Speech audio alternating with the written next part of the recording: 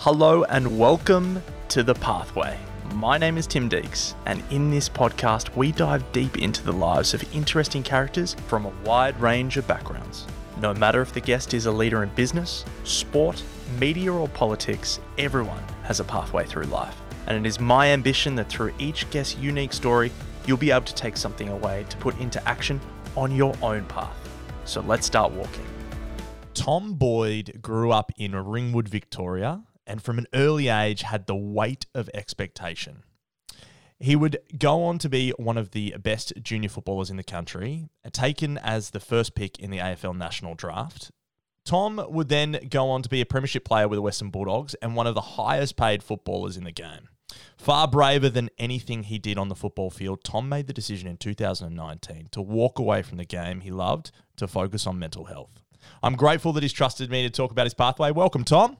Thanks for having me. Yeah, like I said, leading into the introduction, it's always interesting to see how people remember you and the key points they pull away. Obviously, everyone's pathway is slightly different, and not only that, but the opinion and perspective of others of the path we walk is always an interesting one to hear. So, information, glad to be here, and thanks for having me on.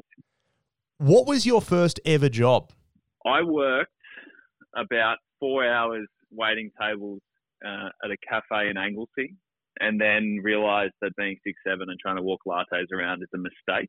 I suppose before that, probably running water at the local football for the senior and reserve side. That's probably my first job. That was probably about when I was 10. But to be honest, doing full-time study at school and then also playing football at the level I did, as well as basketball up until the age of 16, there's no real time for working. So I can't say I've got an illustrious working career behind me, that's for sure. Was it, were you paid it through the canteen? Did they give you, extra couple of snakes, or how did they remunerate you?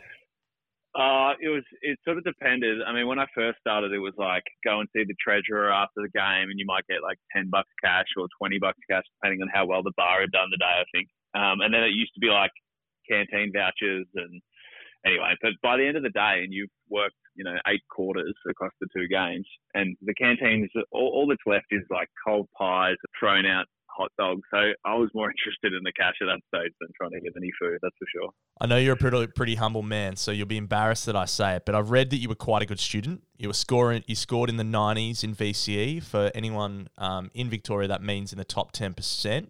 What was school life like for you? Yeah, it's a good question. I try as much as I can to be humble. But from my beginnings, it's important to understand that I was a prolific student. I mean, I really did enjoy learning, and I think, in no small part, missing that during my football career was challenging. English was my go. I was a really good English student, which I think propped up my score a bit. But I went across the sciences and maths pretty much, so methods, physics, further mathematics, and biology. I did pretty well in all of them. But yeah, English was definitely my passion and my go, and probably, to be honest, still is till this day. So fitted in well. How would teachers describe you? It depends on what year. I imagine they'd describe me as being a smart student who probably was slightly distracted up until, I reckon, year 9. And then once we started getting challenged properly, year 10 to 12, I'd say that they had a really good relationship with me. And particularly some of the more challenging classes, be that English or methods or anything where I could really sink my teeth into learning, I think I flourished in. But if I did subjects, particularly early days, which were like elective subjects such as woodwork or visual communication design or something I wasn't passionate about, I think I got distracted too easily, to be honest. But as I said, once the challenging aspect came into it, it was pretty hard to pull me away from my work. When did you know that football wasn't just something you loved, but something that you could make into a career? Yeah, interesting question. I would honestly say this, and this is memory, so take it with a grain of salt, but I think that I thought about playing AFL football when I was 5. I just remember thinking that seems like a pretty good job. And, maybe that was because I was a fan of the game, but more so than being obsessed with players for their personalities, I was more of a fan of the game, and I never was the guy who wanted a photo with players. I was never the guy who was really interested in bombarding, superstars with questions or taking up their time. I was actually more just interested in watching them play the game and how they carry themselves. So to answer that question, I honestly think as young as 5, and it certainly became much more apparent basically from the ages of 11, where I just missed out on schoolboys, Victorian schoolboys that is, and then when I was 15, I captained the state, and 16 played state, and 17 played state. So it sort of became pretty serious probably when I was around 15, I'd say. How did you, when it was your time to come, how did you deal with, people coming up for selfies and all that comes with being a professional athlete? Yeah, it's a really good question. I'm actually writing a book at the moment, and I'm going through this process, particularly around my under-18s year, when I start becoming basically well-known for my football. And there's sort of 2 key years where it becomes quite serious. That's my bottom age under-18s, where I play a really good game down at Cardinia Park in Geelong, get some notoriety, televised on Fox Footy. People start knowing my name. Starts becoming a bit of a fad that I'm going to be going high in the draft next year. And then obviously through that under-18s year where I'm, being touted as the number 1 pick. And the real challenging thing for young people, I think, is that every conversation you have with someone who's a fan or someone who's interested or invested in your life is something that they've built themselves up for a significant period. Whereas for you, obviously, often it can catch you off guard, and trying to match their energy can be really, really difficult. It can be quite draining. Yeah. And so for me, being basically brought up to be polite and well-mannered, it was a massive part of my mum. She's Danish, so Scandinavia is quite renowned for its well-mannered people. And I found that bit really difficult because I was trying to be that really nice, well-mannered kid to 10 times the amount of people that I was used to.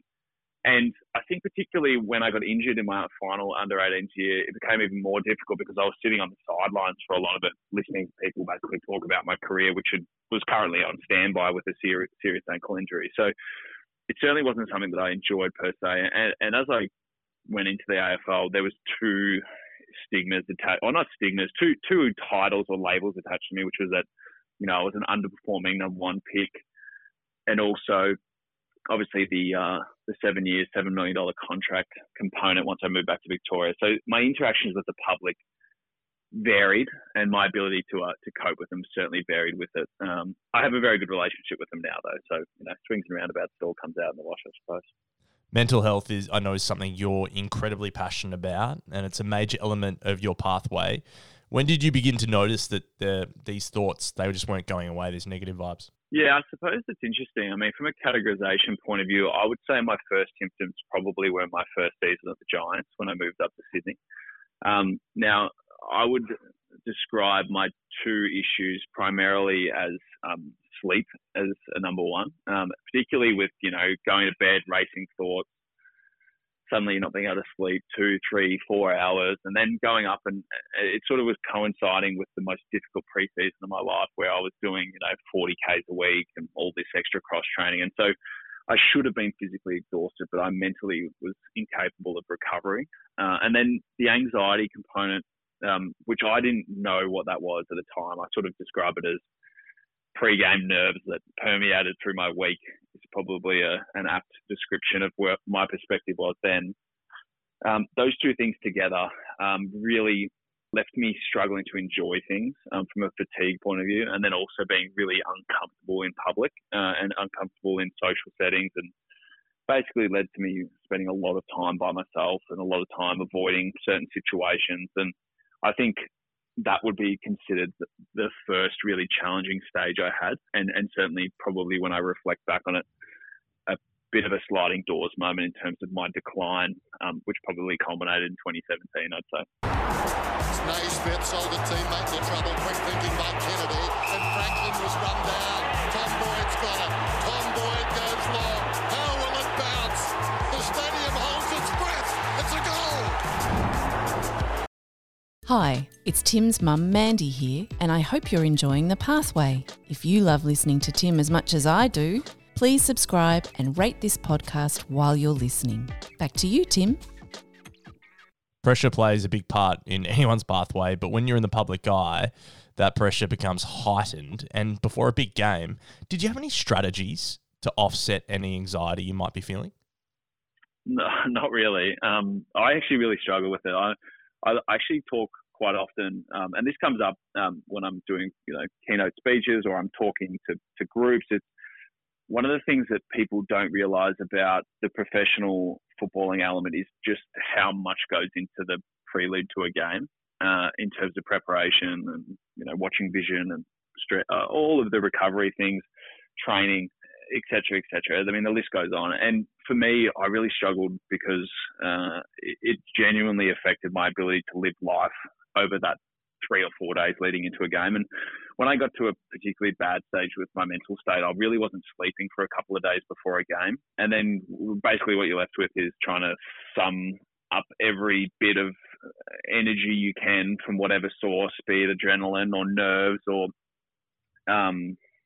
anxiety or whatever it is to get you through that game, that 2-hour period. And I think in a way I had to kind of grapple with that rather than thinking about calming down because I was so fatigued for a lot of my career. But look, for when it worked, I think one of the biggest things is just coming out of yourself and focusing on the people and the team around you. It's very easy to become extraordinarily insular. And when you do that, obviously you're sort of left to your own devices in preparation, but also when you get out there, it's very difficult to be worried solely about your own performance rather than the performance of the team. And you're not doing that because you're being selfish. You're doing that because you feel insecure or ill-prepared or worried or doubt or any of those very normal feelings. So that would be the one thing I would probably say worked for me in the long term, which was just leaning on other people. What's a misconception people have about mental health that you know to be untrue?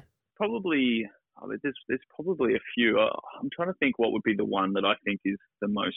I mean, obviously the fact that it's directly correlated with your circumstances in life would be the one that I'd probably say is the most commonly misconceived.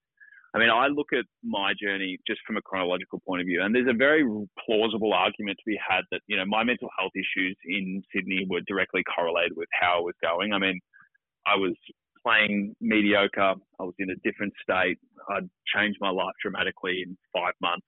I was probably missing home.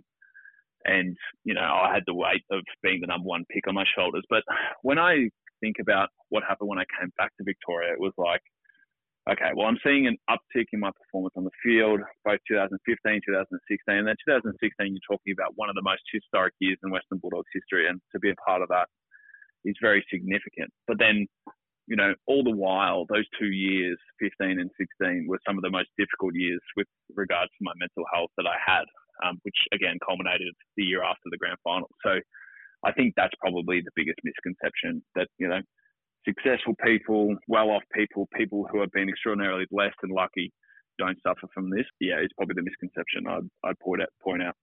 My she's a psychologist, and we talk a lot about what's affected people during COVID.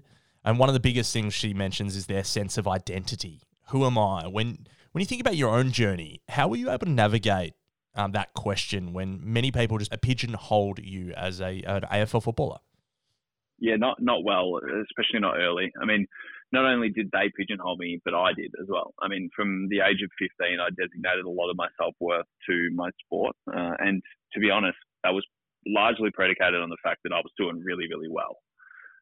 Now, in the background over my final 2 years of school, I obviously had the academic component that I was leaning on as well.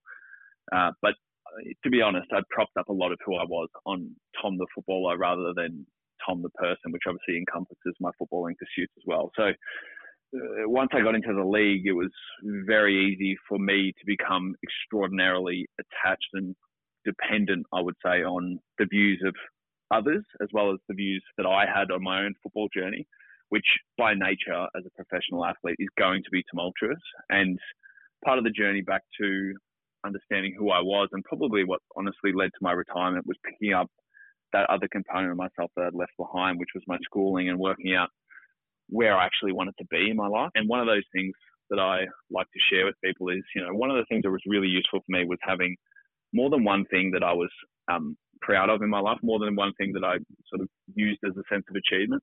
And that would be my school and my football. And when I actually retired, I was sitting in the university car park at Victoria University in Melbourne, and I was sort of sitting there about to go into a 3-hour lecture at 6 p.m. at night, probably with some really boring and mundane class in front of me. But I was more excited to be there than I had been to be at football for a long time. And that's when I made the call that, be it the millions of dollars they owed me or the years that I had left in my contract, plus the contracts that I undoubtedly would have been able to go onto after that. That wasn't what was important. What was important to me was doing the things that I wanted to do and setting myself up for a life where I was most likely to be successful and satisfied and fulfilled with what I was doing in my life. You've moved into the world of professional speaking. What's more nerve-wracking, lining up for goal or entertaining and keeping an audience engaged? Lining up for goal. I actually quite like speaking, to be honest. I don't find it particularly nerve-wracking, especially with the content that I do. It's very much how I feel and what I've felt previously. So the authenticity of it allows me to be somewhat fluid and talking. Initially it was challenging. My first public event was at Westbourne High School in Werribee. And I remember going over, I actually had like 3,500 words. I was ready to talk for 20 minutes and I went over it and over it and over it and I couldn't get it right. Could not get it right for the life of me. Sitting in the car all the way up until I got to the point where I was completely stressed and ready to walk in to do this thing with basically no preparation. And once I got there, I stood up and I started talking. It all made sense. And I think that's part of it, right? We all are going to have moments in our lives where it feels like we're on the edge of something that's terrifying. But if it's what we want to do and we're prepared to do it properly, which I was, I just didn't know it, taking that step is exactly where you find some of the most satisfying moments. And I haven't really looked back since then. I've spoken in front of crowds of 1,500, 2,000 people, business people, schools, not-for-profits, charitable groups, you name it. I've done it all. So it's certainly been a really interesting journey thus far. I've just got a couple of rapid-fire questions to finish off. Sure thing. The first thing that you do when you get up in the morning is? Drink water. How much water? Depends how much is left in the bottle from the night before, but I really do like to get some water drink. And if not that, usually I get up and go for a walk and have a coffee. So one or the other. The person I would most like to have dinner with is? That's a really good question. Maybe let's just say like Denzel Washington or someone like that. He's got an incredible story. The book I recommend to people the most is? One I've read recently is Matthew McConaughey's book Green Lights, which I think is really one digestible for a lot of people in terms of the content, which is good, but sort of just puts an interesting framework on how to look at life. I found it somewhat liberating in the sense that when you read it, you feel like life's easier rather than more complicated, which sometimes can be rare with those sorts of books. And the last question is, if you had a billboard, you get a message out to millions of people, what would you have written on it? You don't have to do it alone, or something to that ilk. That's the biggest lesson that I've learned along the way. I spent more than enough time thinking I had all the answers, and it never, ever worked out for the better in the long term. You don't have to do it alone. Be the one that I'd give to people. Tom, I'm so incredibly grateful for your openness, and I really appreciate having you on The Pathway. It was awesome to be here. Thanks for having me. Thank you for listening to this podcast. Please subscribe, tell your friends, and join me next time on The Pathway.